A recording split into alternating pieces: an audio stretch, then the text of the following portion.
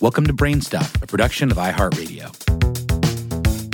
Hi, BrainStuff. I'm Lauren Vogelbaum, and this is another classic episode from the incredible past.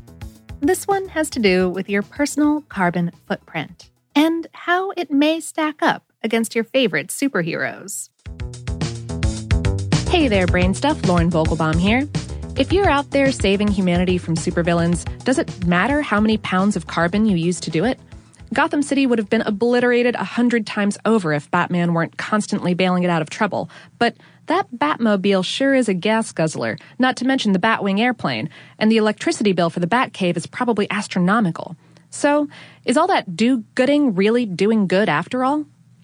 Some researchers from Stanford University presented a poster at the American Geophysical Union's 2017 fall meeting entitled "Stop Saving the Planet! Carbon Accounting of Superheroes and Their Impacts on Climate Change." The point of the project was to bring awareness to the fact that everybody on this planet has a carbon footprint, which is a calculation of how much carbon each of us uses in our daily activities, such as driving, eating, and heating and cooling our houses. The average American's carbon footprint is around 44,000 pounds, that's about 20,000 kilograms, of carbon per year. An average person in the United Arab Emirates uses a good bit more, and the average Peruvian uses considerably less.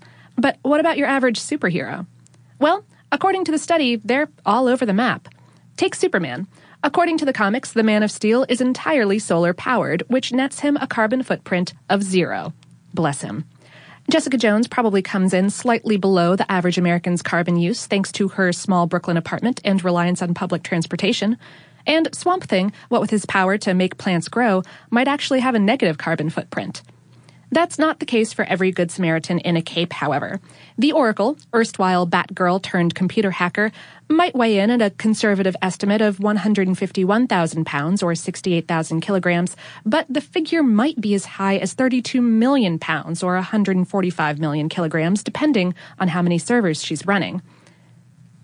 Even Iron Man, who makes a concerted effort to employ green energy sources, would come in higher than the average American because of the sheer amount of tech that he uses.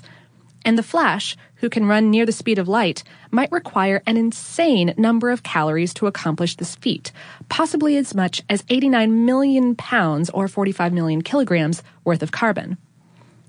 But isn't this kind of a silly question for serious scientists to spend their time exploring? Poster co-author Miles Trayer, a postdoctoral researcher at Stanford, told EOS, "If I calculate my own carbon footprint, that's depressing. If I calculate Batman's carbon footprint, that's hilarious. So let's go with the hilarious. It's a way of tricking people into learning." Next, Trayer is setting his sights on the carbon footprint of supervillains. One of my favorites, he said, is Mr. Freeze, because refrigeration carries a pretty horrendous carbon footprint.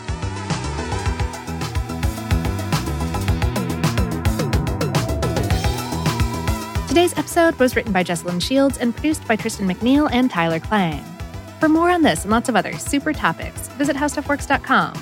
BrainStuff is a production of iHeartRadio. For more podcasts from iHeartRadio, visit the iHeartRadio app, Apple Podcasts, or wherever you listen to your favorite shows.